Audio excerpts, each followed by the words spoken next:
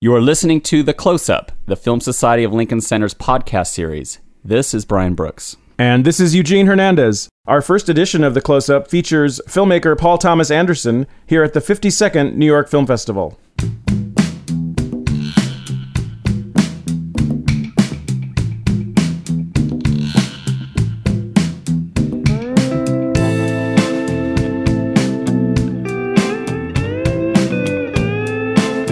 So the world premiere of Inherent Vice was definitely one of the most anticipated movies of the festival. It was the centerpiece screening this year, and the day after the premiere, Paul Thomas Anderson joined New York Film Festival director Kent Jones here at Lincoln Center for our HBO On Cinema conversation. It was an extended talk that featured film clips from influential movies chosen by P.T. Anderson.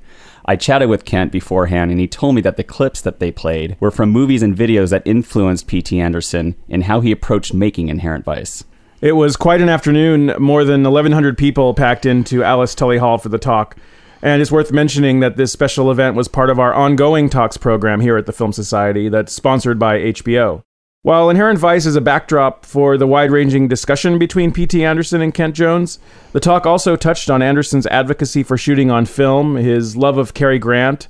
He talked about hippies, the role of plot in cinema, as well as the significance of seeing his first music video as a kid. Right before P.T. Anderson and Kent walked out on stage at Alice Tully Hall, we screened a clip from Leslie Nielsen's early 80s TV crime comedy Police Squad. You can definitely see the influence of that TV show on his latest movie. Inherent Vice stars Joaquin Phoenix as Detective Doc Sportello, who investigates the disappearance of his former girlfriend against the backdrop of a drug-fueled L.A. in the 1970s. So let's listen to the conversation between Kent Jones and Paul Thomas Anderson.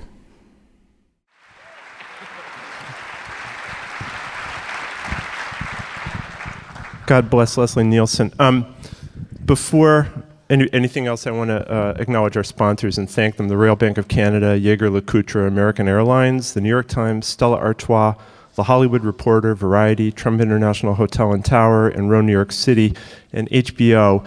HBO makes these dialogues possible, and they're actually our year-round sponsor for dialogue, so thank them for making today possible.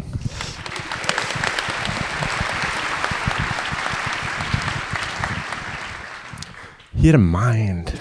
I never did care for her.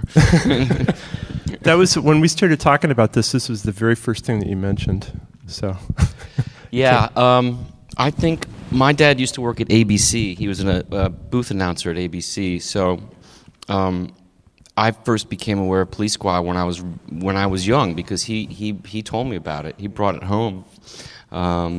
Said, "You've got to see this," and it was funny immediately. It was the first time I think it was before I saw Airplane. Yeah. I could be wrong. It could be right after, but it made such an impression on me. I mean, it's hilarious. It's brilliant. It doesn't get any better. And I think recently I've just been flashing back on it. I think it was like kind of became. Stupidly, I'm a smoker, so when you go outside to smoke and you kind of need something to do with your phone, I was going to YouTube and watching Police Squad episodes, and I was like, I kind of remember feeling so good about this stuff, and just so brilliant. There's the sight gags, the visual stuff, not just the dialogue stuff, but when they'll do bits in the background stuff that'll go on forever. I mean, just even the opening title sequence, all that stuff. Just such an impression on me, and I love it. I mean, I on through all their stuff, Top Secret and the Airplane movies and stuff. So yeah, and every opening sequence is different, and they always announce the wrong title. Wrong title, a new dead guest star each week. Yeah, that's right. George Stanford Brown gets a safe dropped on him, and yeah.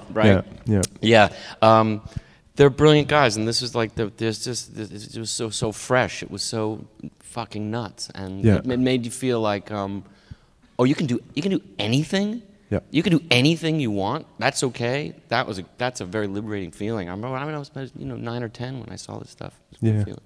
The Zucker brothers and Jim Abrams, right?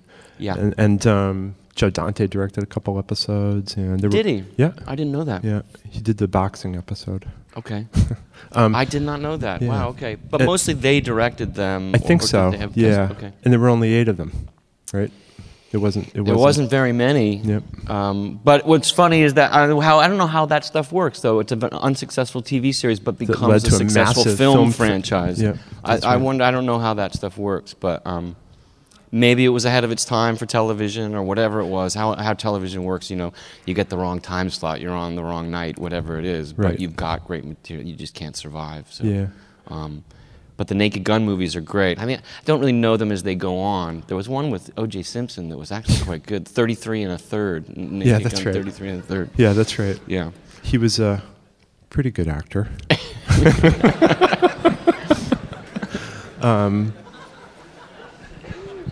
Pretty good driver too. Oh. So, I'm a little older than you, but we're both of the generation where watching TV when we were kids was formative, huh? Yeah. Mostly cartoons and things like that when I was watching TV. I would watch cartoons, but again, to bring up my dad working at ABC would bring home things like Top Secret. Soap was a TV series. Yes. Do you remember that? Yep. That was great. And I think it was a little bit over my head, but I was watching it through his eyes. I was watching him laugh at it, so Right. it was like training wheels helping me to laugh at what was funny. And there was a lag time for me, for sure, catching up to what he was laughing at. But he was informing what I thought was funny, for sure, Yeah. helping me along. Yeah. Just putting it together with the movie that you just made, it's kind of cool because on the one hand, you're also working with one of the world's greatest comics, Martin Short. I mean, one of the greatest comic actors alive. And you've got your own special relationship with comedy and TV comedy. And that's there in this clip in full bloom, huh? Yeah. Well, certainly,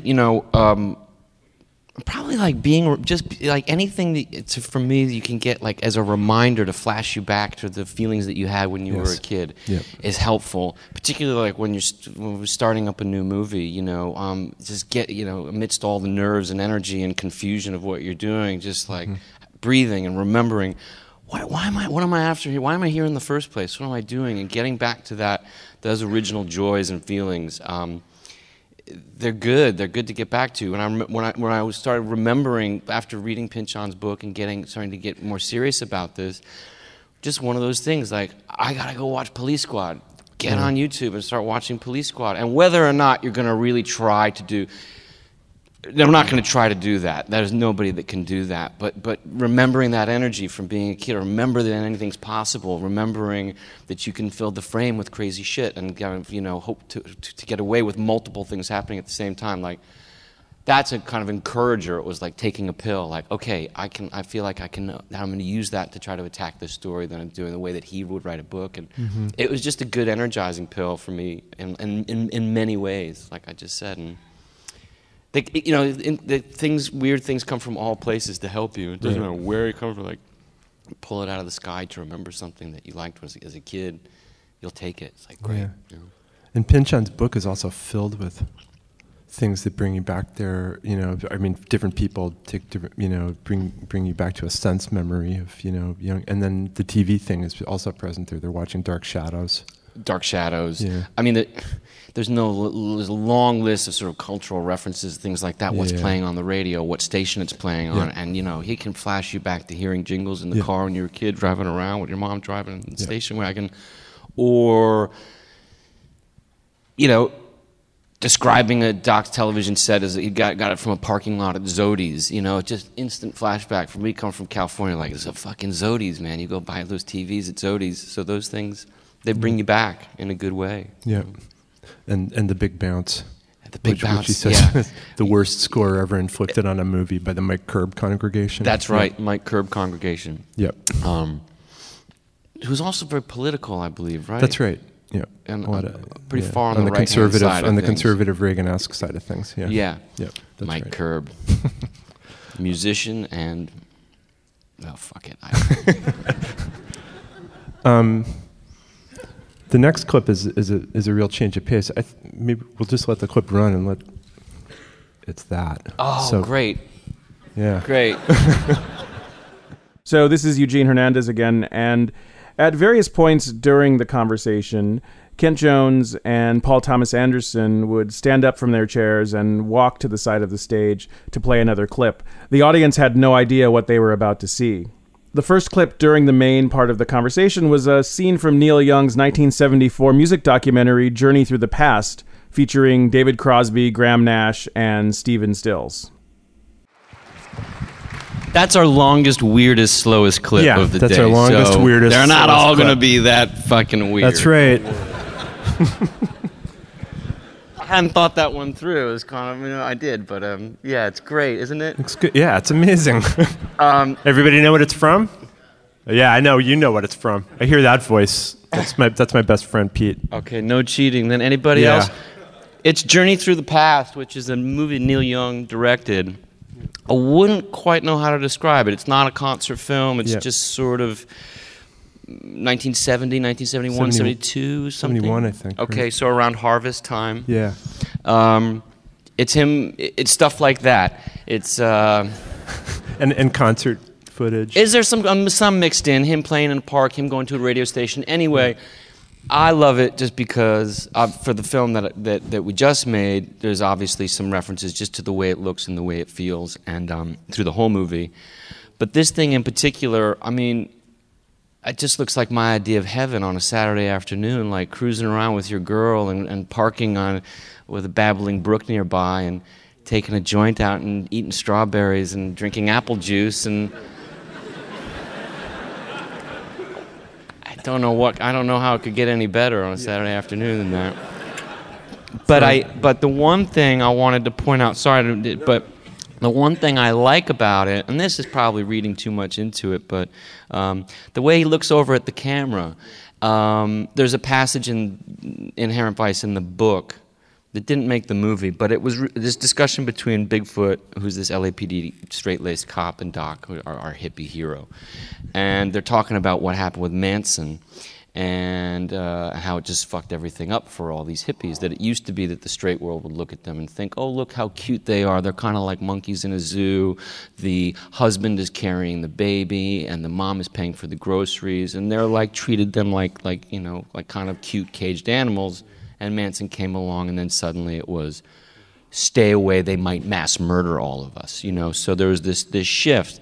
And I maybe reading that passage into him looking here the way he would look over like they were zoo creatures, almost like it was a nature film, like looking at the camera, like, when you see monkeys get caught on tape and they look over and I read that into it, but there was something about it that was like, look at these little hippies, what are they doing? Parking their old car and eating their strawberries with their furry jackets on, and and their long hair and their bad long posture. hair and Yeah. bad posture Yeah. and weird speaking voices and yeah, and so yeah, and it's that was his it. movie. And it's his movie. Exactly. And it's a very mysterious moment when he's looking at the camera because he's kind of giving it the. Well, he's got a great gaze on him. Yeah. He's got a good glaze, I suppose. Yeah, too. both at the same time. Yeah. But he's just a hero of mine anyway, so Yeah. he can do no wrong. And certainly, forever, I've been following him and admiring him, and just put that stuff on. Same for a lot of us. endlessly. And Yeah.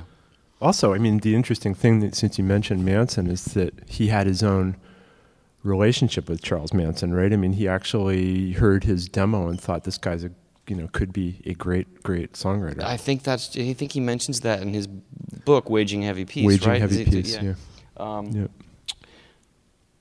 Which is a good book. If anybody hasn't read it, you should read it because there's a lot of interesting stuff in there. Particularly about Neil Young buying Lionel trains. Here's the ultimate hippie, and his real passion was Lionel trains, which I think were made out of Pennsylvania. I could get that wrong. I'm sorry. I think that's true.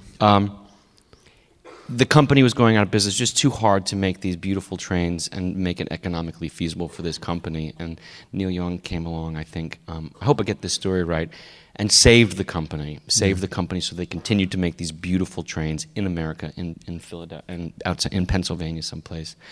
And that went on for a number of years until ultimately it became, again, economically unfeasible and impossible to keep Lionel trains going unless they moved to China to make the trains in China.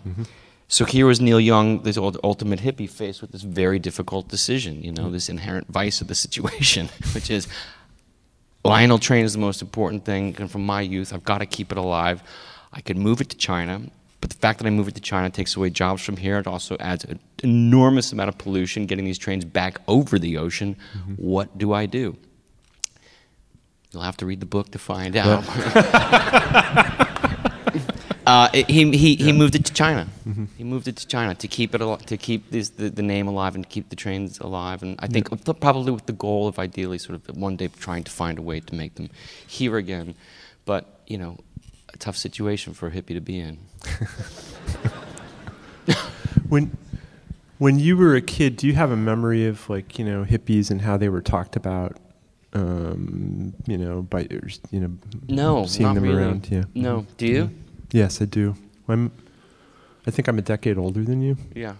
And very much so. And I remember dressing up like wearing bell. Yeah, no, I mean, that was a thing. I mean, I was 10 years old, but it was what you're saying, look at the animals in the zoo. That was very right. That was very much at the time. I think by the time, like when I'm talking about hippies, it was very much ridiculous, like big afros with beaded things, and it was this like insanely. But it was never a bad word around our house. I mean, my parents were a bit liberal and stuff, but they were old. They were too old to be hippies. Yeah. I mean, my dad did have like a very ill-advised like jean jacket with like rainbows and shit on it and rabbits.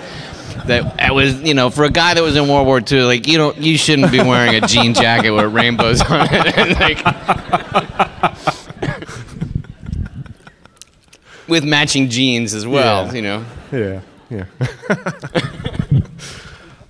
The other thing about the clip is the backlight from the sun, which is something beautiful. That features prominently in some of the most beautiful shots in Inherent Vice. Yeah. Well, too, it's one thing you get some nice backlight in there, but obviously they're working. I don't know if they shot on 16 millimeter or 35 millimeter. I think it's 35. 35, and this is kind of nerd talk, but let the nerd talk begin. Let the nerd talk, but the nerd part of me is like, well, God, they obviously had a zoom on there, but what zoom was it? Because the way that the highlights kind of bounce around and move around, the way that backlight shines, is always something you're trying to find out how to do that with certain lenses, because certain lenses will act a different way to the way light is, and that's inherently what's great about different lenses. They each do different things. So I was trying to find stuff to make them shine or bloom or move around the way that does. It's just beautiful, beautiful to look at. Clip 3? Yeah, should we tell them what it is or just show it? No, it's not. And this is Brian. Our next clip was Repo Man. Paul Thomas Anderson was in his early teens when the crime comedy sci-fi came out. New York Film Festival director Kent Jones credits the movie by Alex Cox as a catalyst for the indie film movement.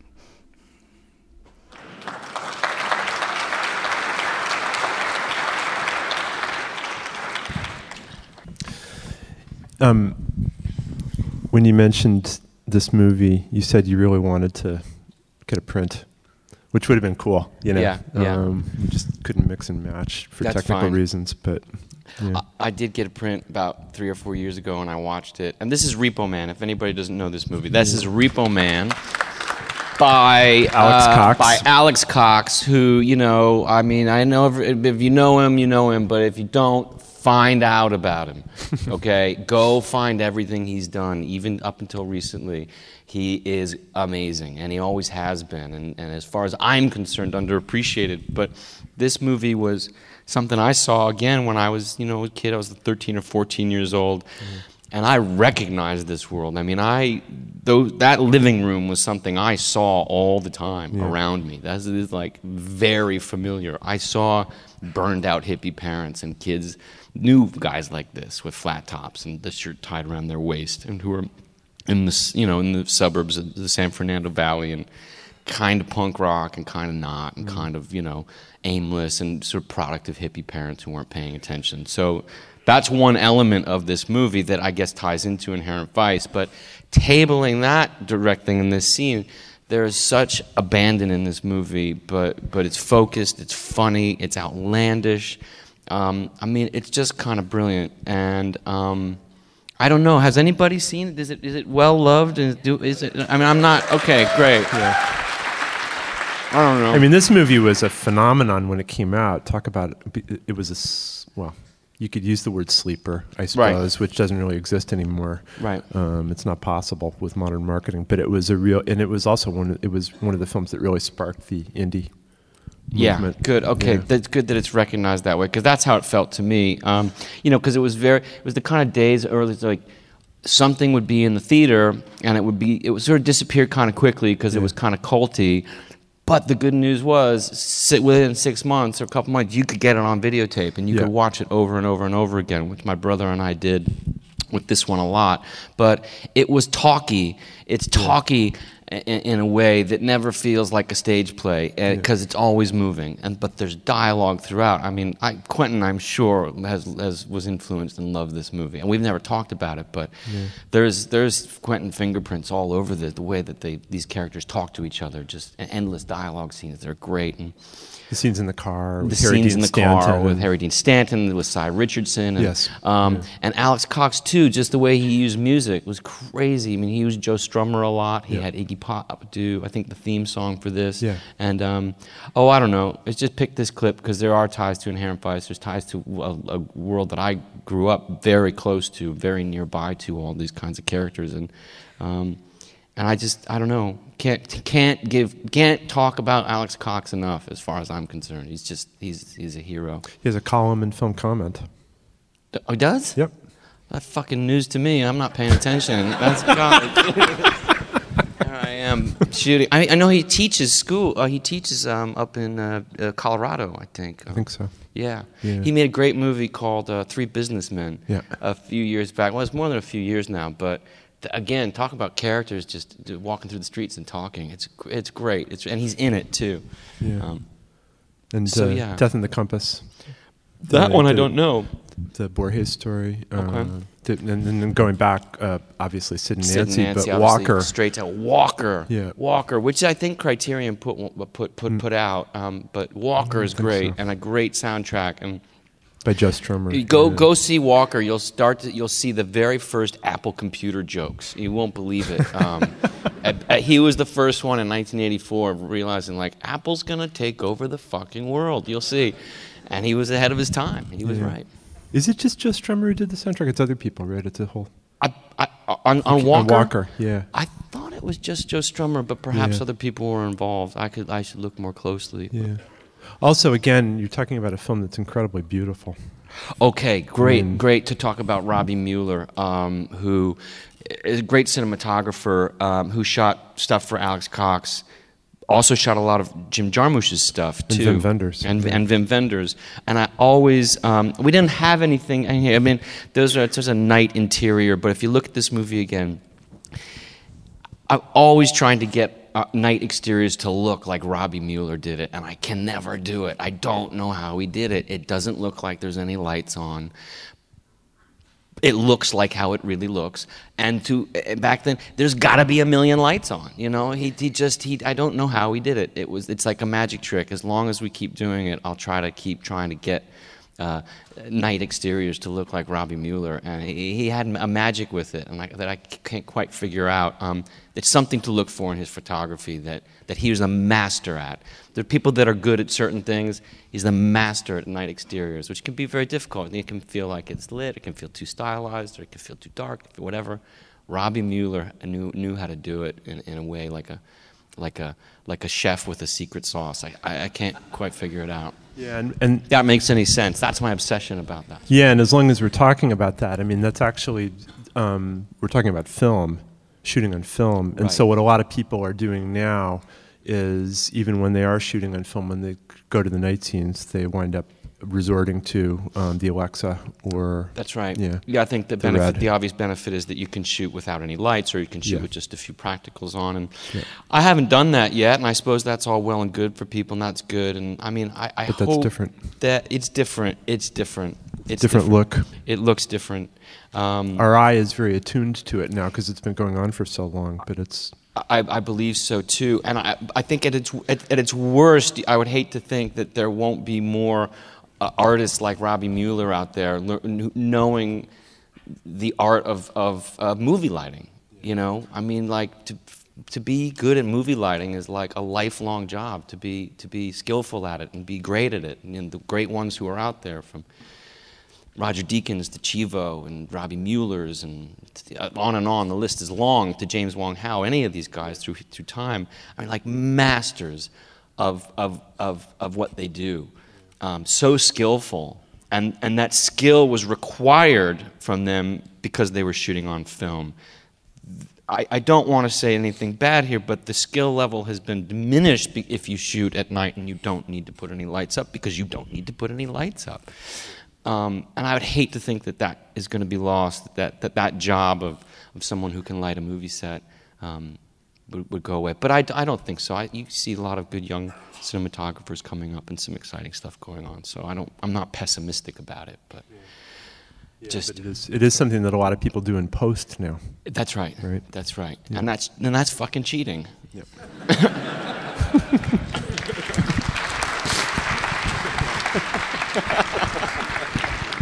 Pardon my French. I should have said, come on.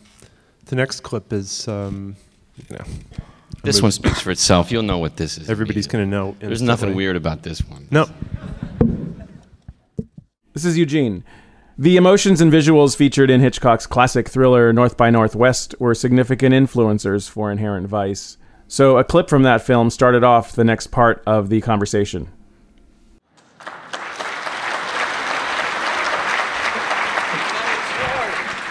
What the? You cut it short. They go onto the tarmac. Everybody knows this movie. They go onto the tarmac, and there's, like a good 30 seconds of exposition, which that mercifully is drowned out by the sound of an airplane. 8 minutes later. 8 minutes later. Okay. Right. Which is a great way to deal with exposition that nobody cares about. Oh God, he was so brilliant. He's just like, no one cares about this. Just put in the airplane noise over it. What a movie. Yep. And it's interesting because when people are asking you about Inherent Vice, The Big Sleep comes up a lot, right? But then this movie, with the way that the plot is just so crazy, and as you said, you just don't remember the plot at all. You kind of do, but it doesn't really matter. That's also applicable, I guess. For sure. I mean, I never remember plots of movies. I remember how they make me feel, and I remember emotions, and I remember visual things that I've seen, and I never connected that. My brain just has never connected the dots really about how things go together. It's like a friend of mine told me a story. He's in a band, and there's a guy that does the lighting, and he said to him one time, he's like, when people come out of a concert, they don't come out whistling the lights. Meaning, they come out whistling a tune. It's the same thing. It's like people don't come out whistling about the plot. They come out whistling about what happened. And then actor, how do they make me feel? And I feel that way about this movie in particular. Is a huge help getting ready for Inherent Vice, just because I knew there was so much ground to cover, and it was a bit episodic, and there was sort of jumping from stone to stone to stone, and sometimes these connector pieces were made in the book, sometimes they weren't, and there were various blind alleys and dead-end streets and all that kind of stuff, and kind of similar to this. I mean, it's a far different hero in the middle of it, but it was a helpful reminder to go back to this film and feel that energy again, and feel kind of a looseness. There is a looseness, how it takes the turns it needs to take to keep it on its feet and keep it moving, and that's one element of what's great about this movie. But besides that, I mean, the fucking music and the way that it looks, and Cary Grant and everyone at their best. I mean, I could watch this movie over and over and over again, and it never gets old. I'm just going to gush about it. I can't. That's all I'm going to do. No, you don't need to hear more of that. But there's also the look that we were just talking about. The film was shot on VistaVision, as most of Hitchcock's films from this period were.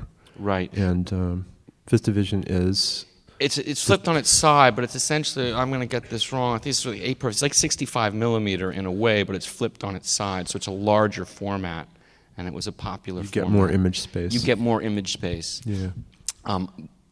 Very similar to 65 millimeter, which is something that we did on the Masters. Yes. So I think, trying to make it look like it was of that era, that kind of 50s era. But Cary Grant, that's really what it comes down to, too. I mean, it always Cary comes Grant. down to It always Cary comes Grant. down to Cary Grant. We can go on and on about bullshit technical stuff and all this kind of stuff. It's just nerd stuff. I mean, Cary Grant. Yep. You could, you shoot this movie with your phone. If Cary Grant was in it, I think it would probably still be pretty good. Yeah. Really. So all that stuff about what you shoot on and everything else. Yeah. Put Cary Grant in the movie, and that's I right. swear, you'll be all right. Yeah, that's right. I just made a movie on my iPhone with Cary Grant. Designed his own suits. He did? Yeah. Well, why wouldn't he? Yeah, right. Trust that to somebody else. Yeah. Is it Cary Grant? Or is it Vertigo's Jimmy Stewart? Vertigo's right? Jimmy Stewart. That story, it was on TCM. They hired the guy from the restaurant up in San Francisco. They hired. There's a famous restaurant up in San Francisco. Have anybody heard this story? They hired this, so they recreated it down on stage in Hollywood because they couldn't shoot up in San Francisco, and they brought the maitre d' down, the actual maitre d' down. Hitchcock brought him down. Oh, Ernie's, yes. Ernie's, yes. Yeah. And he brought him down to the Universal stage where they built the recreation of the set, and Hitchcock said to him, "Let's just be the maitre d'. It's Ernie's. It's the exact replica of Ernie's. I want you to be the maitre d' at Ernie's." So Jimmy Stewart's going to walk in, and Hitchcock says, "You greet him and bring him to his table." And he said, "Okay, great." And he said, "Action." And Jimmy Stewart walks in, and this maitre d' says, "Good evening, Mr. Stewart," and walks in. And then apparently he did it on the second and third take until he finds out, okay. It's a good thing he wasn't making rope. Yeah, right. Yeah. But back to that plot issue. That is a thing that's a constant. That's Hitchcock, because he's taking things that don't make sense and putting them together, but then they do make sense because he's got so much invested in every scene and the emotional logic of what's happening to the hero and the heroine that plausibility becomes beside the point, right? Plausibility, well, emotional logic, I think, is a good way to put it. If emotional logic is betrayed, then you've got a problem, Yep. But it's not that none of it's plausible. Seems to me vaguely plausible. Yeah. It's not ridiculously implausible. Right. That's a fine line. Yeah, that's absolutely between no fucking way and maybe I could see that happening. Yeah. I could see A guy them dropping being- him off in the middle of a field and I mean, you suspend some disbelief, of course, but I think you're right. Not at the time that you're watching it. That's for sure. No, I mean, you do when you you're do watching when it. you're You don't watching think it. about. You don't think about the. But that emotion thing, you said it exactly right. If you start messing with the plausibility of somebody's emotions, Yeah. You get it. that yeah. feels against the rules a little bit. You gotta play by the rules. So be honest with people's a character's emotions. And if you take care of that, then you can fudge the other stuff. Yeah. It's not just against the rules. It's time for another job. Right? That's another way to put Yeah, it. that's it. Yeah. Hand in your DGA card. We'll take your DGA card now, sir. Yep. You violated the emotional accuracy You exhibited rule. an insufficient One too many- understanding of yeah. emotional logic. Yeah. We have it on good authority that you have done 3 unmotivated crane shots in your last 5 movies. You used handheld out of focus 500 different times over the past. Fuck.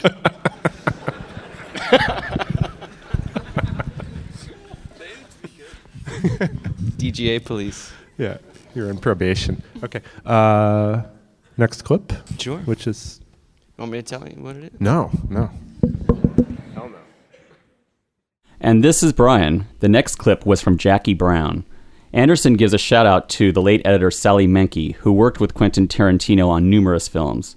As the conversation continues, Anderson shares why it made him cry.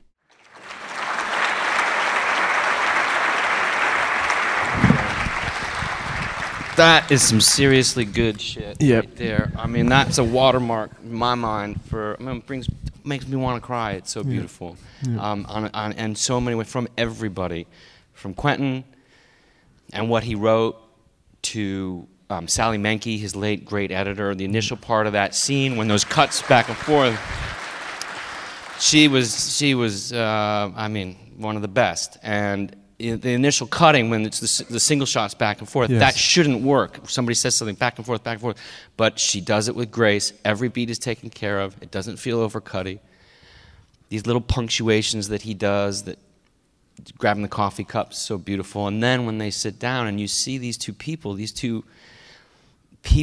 of a certain age, and they talk about it out front and out in the open, to have a movie that's so cool and so breezy about middle-aged people who are, you know, feel the clock ticking, you know, at least she does. And to have that dialogue, which is so beautifully written and so perfectly acted with such grace and delicacy and sweetness. And Robert Forster, I mean, it's one of the greatest performances in the history of cinema. Yeah, I mean, I hope to not just gush up here, but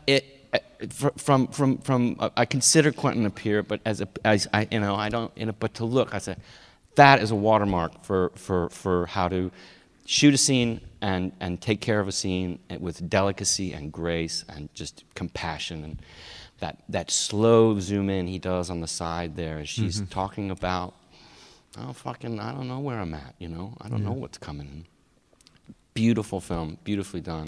Yeah, and also the way that he frames her profile, that's throughout the movie, right? Yeah, he does a lot of that. Well, I mean, I don't blame him. If he had a profile like that to shoot, really. She's so beautiful, and all that dialogue's so real too. It's just she does look exactly how she did look, and I'm sure her ass is bigger and all that. But it's you feel the connection of Quentin to the writer to his material, but it's not overly written. It's those characters speaking, and it's so simple. There's nothing going on there. It's an apartment and a fucking breakfast nook. You know, what else do you need? Just lovely like that, and the music's pitched just perfectly and just right and mixed just right. Lovely stuff. It's the first 45 I ever bought. Delphonics? Yeah. Was it really? Yeah, I was 11 years old. That's very good taste. Yeah, well. For a young 11-year-old. Hey, thank you. Yeah, great movie. And Quentin is someone else who sticks to film. Yeah. Who's actually about to shoot in 70 as well. That's right. Yeah.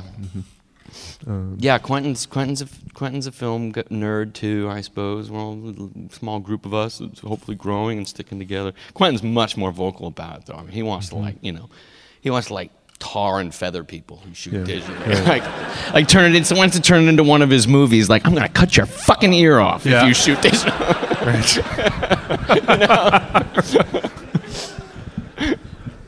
Which would, and that would include the director of our opening night film, David Fincher, who, for him, he could see film disappear tomorrow. And he's, right. He's got a very articulate argument for the other side of it, and I stay out of it. Yeah. I'm like fade into the background on that. Well, yeah, but you. No, I certainly have thrown my hat into the ring for what I like, but I also just can't. I find it difficult to get on anybody if it's it's their bag. You know, and I'm like, it's your bag. You know, you're into it. Yeah. I don't want to tell you.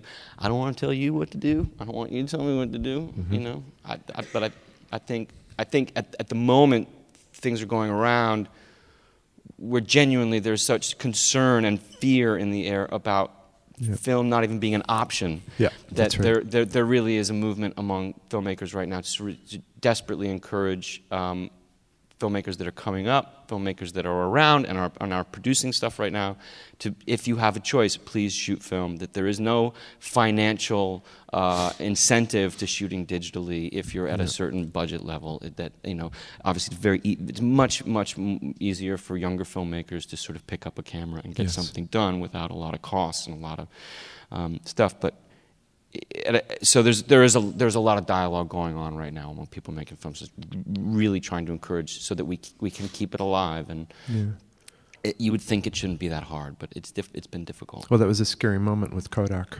And it's a temporary reprieve, but Right. the death notice is. I mean, there's still a kind of like sign on your back saying, you're still going to get executed.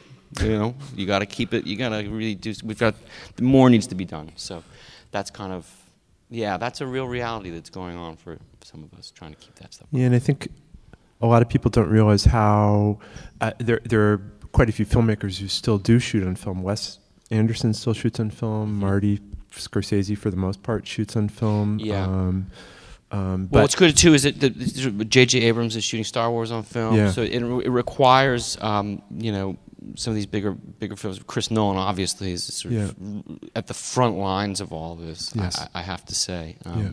who's made a beautiful film. If anybody can get out and see Interstellar when it comes out.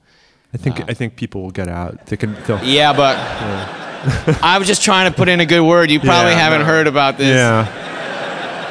Yeah. Support this filmmaker.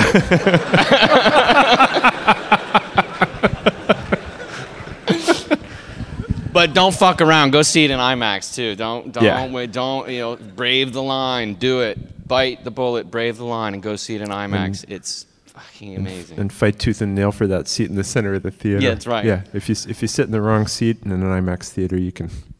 Yeah, toss that can lunch. ruin your day, I think. And you even need a chiropractor after it. But well, don't go the first couple weekends and just wait and go wait after the first 6 months and then go. Yeah, that's the solution. Obviously. Yeah. The other thing about Jackie Brown is that also the feel of it in relation to the city, to L.A. and to is. Well, yeah. The funny thing is, Quentin's down from the South Bay, which is like another fucking planet to me, because I'm from another side of town. Right. And there's so much South Bay stuff in Jackie Brown, and technically in Inherent Vice too. So, it rang around in my mind. How did Quentin do South Bay? It's different air and stuff like that, but it would be hard not to ignore it. So skillfully done. The combination of characters. I did not read the book that it's based on, but being from Los Angeles, seeing the combination of characters, it's just one of those things like. This makes sense. The Sam Jackson character, the way he looks, the way Bridget Fonda looks, the way Robert De Niro looks, like I've seen these fucking people milling around the South Bay. It's not a fake movie shit. It's like, it really has. Bridget Fonda. What did I say? Did I say Bridget Fonda? Did you mention? I mentioned Bridget Fonda. I'm sorry. I got me paranoid now. Sorry, man. But yeah, I don't know. Has anybody seen Jackie Brown recently? I hope so. Good. Yep. So, next one. Yeah. Let's do that. And this is Eugene. The next clip was a bit of a surprise. It was a music video directed by Emily Kai Bach for Canadian artist Grimes for her song Oblivion.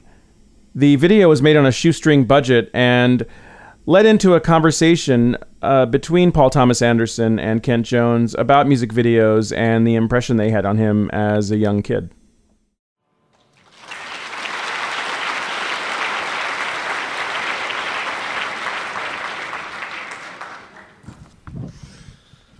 Sorry we didn't have the uncensored version. That gets me going. Yeah. Yeah. that. Talk about that. What? Fucking great. Well, it's this girl Emily Kai Bach did it. Yeah. I just saw it and it made me hyper and it made me bounce around the room. Got me. I just wanted to bounce off the walls. I thought this is fucking great. Yeah. Not just a great song, because it is a great song, but when everything comes together perfectly, you have a great song. You've got this great performer, this great artist matching up with these visuals, and everything clicked. Yeah. Yeah, the rhythm taking of- her into a real situation, taking this amazing performer into a real situation, and it's spooky too. It fucking gets you pumped up, makes you want to dance, but there's something spooky about it. It's so graceful the way she does that. There's a really good energy, but that kind of energy that starts to get a little bit crazy and a little fevered, and you see some of the faces that she got, these guys, these kind of frat guys bouncing around, and they seem all too real and all too date rapey and kind of scary, so there's that like danger lurking underneath it, but on top of it, it just makes me want to dance, I guess. I don't know. But she's great. She's done a lot of interesting work. There's some sort of similar things going to sort of beautiful, ugly locations, I suppose, is one way to describe it. She sort of finds beautiful, ugly locations. Yeah, it's a good way to describe it. Sort of malls and things and ice skating rinks and locker rooms and things. And she's just doing really great work right now. And I've just kind of been digging it. So I thought it was good to throw in there amongst the mix. And, always looking for somebody that's doing something good. And she's out there doing it. So, yeah. What else? I don't know. Well, when you were younger, did you get excited by videos? Because that was when it all started. For happening, sure. when you were a For sure. teenager. David Yeah. Fincher, I Yeah. mean, he Love wrote is strong. vocabulary for it, Yeah. for how they should look and feel. But yeah, for sure, music videos is a gigantic thing. Yeah. I remember the first time I saw a music video. It was for Devo, and they played it in front of Animal House. Oh. In 1979, whatever that was. For Whip It or? I don't remember. Yeah. But it was spooky as hell. Yeah. I shouldn't have been in Westwood at 10 o'clock on a fucking Saturday night Yeah. seeing Animal House. Yeah. But I was with a crowded group of college kids, and Devo came on. And you were which like, was what, 9 years old? Or 10? I was 9 years old. Whoa. I was... But that was not my fault. That was my Right. uncle's fault, Right. because he brought me there. Yeah. He should have known better. Yeah. My mother had said, don't take him to see Animal House. Right. And I said to him, will you take me to see Animal House? And he said, did you ask your mother? I said, it's fine. You should take me to see Animal House. And he believed you, so that's No, the problem he right knew there. that it was Ah. no good. And I Okay. think as a way to maybe punish her a little bit and to take care of his nephew, he said, I'll take you to see Animal House. And we were walking along, and the entire walk towards the movie theater, wait, I think I just saw your mom. Hide over here. Fucking with me. This paralyzed, paranoid freeze, like, Yeah. all right, to get into the theater for a fucking late show, which is Yeah. already adding on top of it a mistake, and then crowded with college kids at the UA Westwood Theater, or the Coronet, I beg your pardon, and then Devo comes on, this music video. Like, this is not what I was expecting. I'd never Right. seen a music video before. I'd certainly never seen Devo before with Yeah. the hats and everything. Then when they were in those crazy suits that Yeah, they sure. would wear, that they're in Human Highway, they wear those crazy Yes. kind of... Another Neil Young another movie. Neil Young movie. Yeah. So that was my first introduction to music videos. And needless to say, I was terrified, but I loved it. Yeah. I loved it. So yeah. So you were an MTV addict. For sure. Yeah. Not as much as other friends of mine. Mm-hmm. I mean, people that were really addicted. I would check in. We didn't have it. I had to go to a friend's house to see it. Okay. So I couldn't, my addiction Was couldn't it competition? be fed. Your dad, yeah. No, it wasn't competition. It was just I lived on the wrong side of Ventura Boulevard. It was like it was a horrible dividing line. It was like being in the ghetto. Like, you can have cable if you live on this side of the street. You can't have it if you live on this side of the street. It was like looking over the fence at freedom. Like, I live in this fascist state. We can't get cable, but like 5 feet across, you can. They've got MTV and the Z Channel. It's like so. Yeah. Anyway. Yeah. Some labyrinth of cable laws and who knows what else was going on at that time. Right. But when I would see music videos, it was a huge thing too, and planted music and pictures together for me, as it did for I think a lot of people my generation that are making films. It probably ended up making music a more important part of films that we make. Yeah. There are also milestones in that area, like Mean Streets and Pulp Fiction, and we could probably go I would music and movies. Yes, I would yeah. say Something Wild would be one as well that I would include in there for sure. Yeah. Oh God, if we get on music and movies, Yeah, we could do that for a while. Yeah. Let's do it. Well, God, all right, what comes to my mind? Come on, let me see here. Well, Wes is doing great with that too. Yep, he does it great. But Jackie Brown, I mean, my God. Jackie Brown, of course. Quentin's always been great, but Jonathan Demme, to me, has always been. He's had this sort of sweet spot touch for me. The way that he kind of mixes things up and has sort of different background cues. It's the first time I sort of like, wow, I think I can remember, like something moving from a kind of like it's on a car radio to blossoming out and becoming something that was really the soundtrack for the movie, and minor things like that. Not to mention his musical tastes and selections and. That were so eclectic, but never felt like you were watching just the best of somebody's record collection. Yeah. You know, that can be a bit nauseating and not exactly right. The wallpaper effect. Yeah. Exactly. Here's my mixtape, and here's my movie afterwards. It doesn't. There's always sort of a reason for things that grew organically. My awesome mixtape. Awesome mixtape. Yeah. But yeah, the list is long. Yeah. Raging Bull. It's got a good. Well, that goes without saying. My God, Raging Bull. But Raging Bull's sort of mostly not a lot of tunes, is there? There's a lot of I guess tunes. there are in the background. Yeah. There are, aren't there? Yeah. When they're Big fighting Noise from outside the Winnetka. nightclub. Yeah. Yeah. Well, anything with Scorsese and music was just gigantic. Even After Hours, too, the way he handled it there, too. Not just in that movie, not just the songs that he used, but that ticking clock Howard Shore score was just like, what the fuck? I've never heard anything like that before. Yeah. And, to that end, that just reminded me of Carter Burwell's score for Raising Arizona. Oh, yeah. The first time you heard that yodeling, it was like, what is going on? This is amazing. I remember seeing Raising Arizona, and it took like 15 minutes before the title came on. And my head spun around like, is the movie over? Did it just start? I had never seen anything like it. And, I haven't really since, but that was a huge thing, seeing Raising Arizona with great music. As long as you're giving shout-outs to Carter Burwell and Howard Shore, and, you've been working with a great, great composer for the last 3 movies, Johnny Greenwood. Yeah.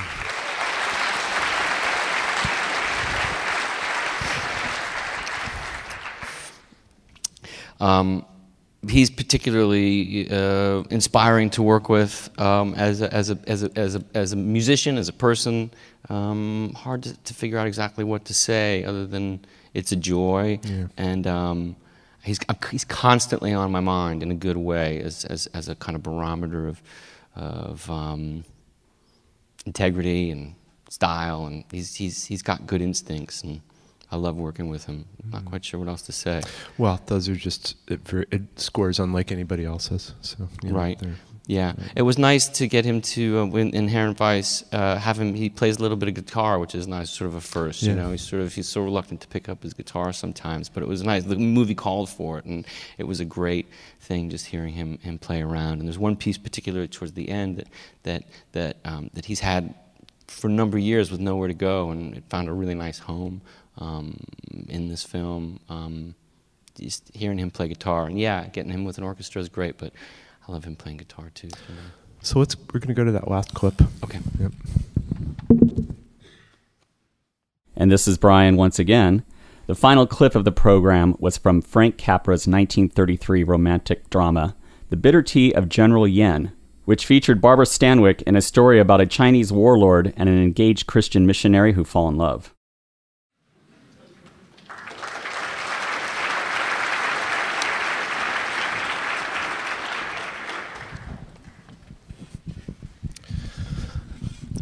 That's a contrast between Oblivion and this clip. That's the newest clip to the oldest clip. Yeah. Who can name that movie? There you go. Very good. Frank Capra. Frank Capra. This movie is new to me. I just saw it for the first time a couple months ago. Somebody recommended it, and I went out and got it. And it's pre-code. So there's a It certainly is. Yeah, you can feel it right. Yeah. Where to start? I would start first with the Barbara Stanwyck. Yeah. who, yeah, I mean, that's the sexiest woman I've ever seen in my life. I mean, there's that, and then just stunning to look at, stunning actress, great.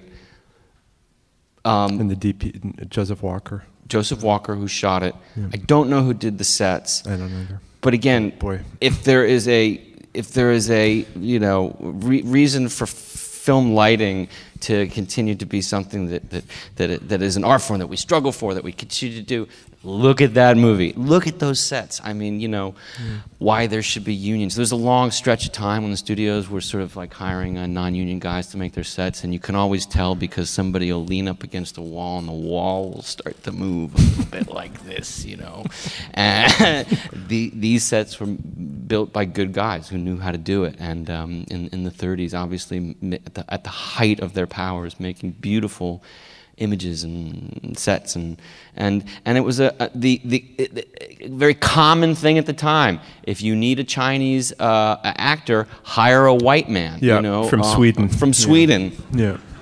Which was very common, and I have to say, in some ways, makes him even creepier. This character, this kind of fascist, evil dictator kind of character, gets super creepy when he's sort of piled beneath layers of makeup, and actually, it really works in a weird way. It makes him more theatrical, obviously, but it makes it more of like this Frankenstein character that, and she's having this dream here about this kind of horrible Nazi-like dictator who's super charming, and it sort of moves her emotions from I do not like this guy to am I in love with him? Do I want to fuck him? I'm confused. And this is a common problem.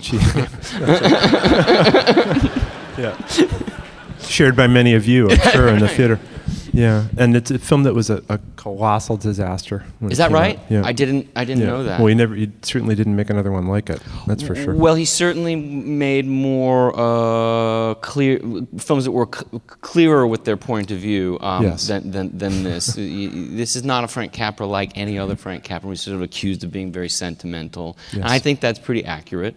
But this is not sentimental. No. This is like dark and really great. Yeah.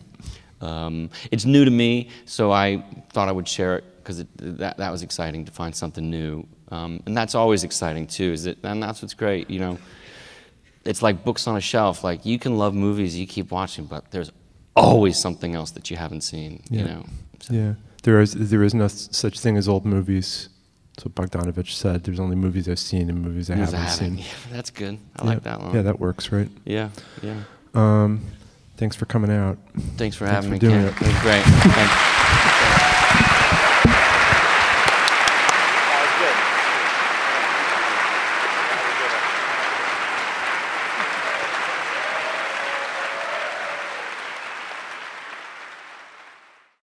The Close-Up is produced by the Film Society of Lincoln Center, a member-supported nonprofit arts organization. Founded in 1969 to celebrate American and international cinema, the Film Society works to recognize established and emerging filmmakers, support important new work, and enhance awareness, accessibility, and understanding of the moving image. To learn more about what we do, visit filmlink.com, filmlinc.com. The Film Society of Lincoln Center. Film lives here.